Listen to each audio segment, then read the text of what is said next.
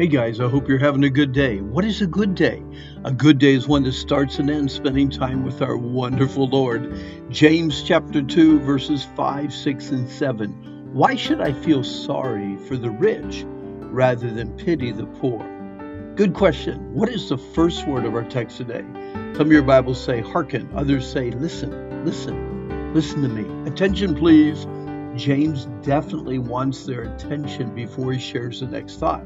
Have you ever sat in a church hearing what the pastor was saying but not really listening? Have you ever sat in a class hearing what the teacher was saying, but in your mind it was like 1,000 miles away? I wish we could have observed Jesus as he taught in the temple. Luke tells us that all the people were very attentive to hear him. Attentive, focus. God has something for us to hear and listen to, and we don't want to miss it. Normally, we pity the poor and envy the rich, when in reality, we should feel sorry for the rich who don't know God and have no eternal future with God. We should be excited for those who have nothing to speak of in this world, but know Christ as their Savior and have a wonderful future of spiritual riches in the eternal kingdom of God. You know, not all rich people oppress Christianity or mock, slander, and literally blaspheme our Lord Jesus Christ. Not all, but many. Why? Why, after encouraging a rich young ruler to give up his dependence on his riches and follow him, did Jesus tell his disciples, quote, it's easier for a camel to go through the eye of a needle than for a rich man to enter into the kingdom of God? Too much money seems to put spiritual cataracts over a person's eyes. There is such a satisfaction and reliance on investments and bank accounts and stuff that it seems as if there's no need for God. Once we take our focus and dependence off of God and let our reliance, self-dependence, and self-confidence rule, we are headed for trouble. Timothy explains this much better than I.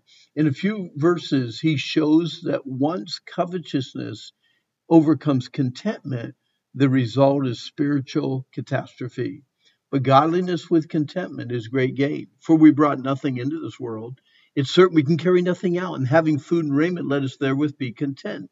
But they that will or strongly desire to be rich fall into temptation and a snare, to many foolish and hurtful lusts, which drown men in destruction and perdition. For the love of money is the root of all evil, while some coveted after, they have erred from the faith and pierced themselves through with many sorrows.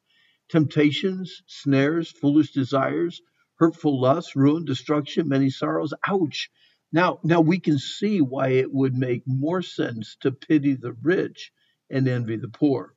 Now, why should we then envy the poor? Just like all rich people do not hate God, neither do all poor people love God. You can be poor and proud. Regardless of your financial status, you can still struggle with self-reliance and think that you can even be good enough to make it to heaven. Rather than admitting your sinfulness and spiritual poverty and trusting in the free gift of salvation that comes from Christ alone. James asked two very important questions. Hasn't God chosen the poor in this world to be rich in faith? And number two, aren't they the ones who will inherit the kingdom he promised to those who love him?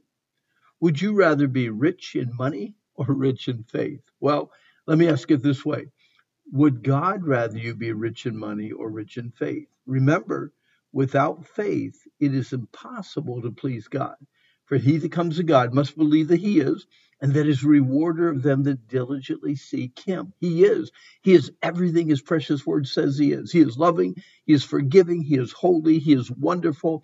We need to believe this, and by faith live with this God confidence every day in our lives. Now, notice the correlation between Hebrews 11:6 and James 5. God rewards those who diligently seek him by faith. God also promises an eternal inheritance in his kingdom for all those who love him. Pity those who seek riches and love money. Envy those who seek God and love God.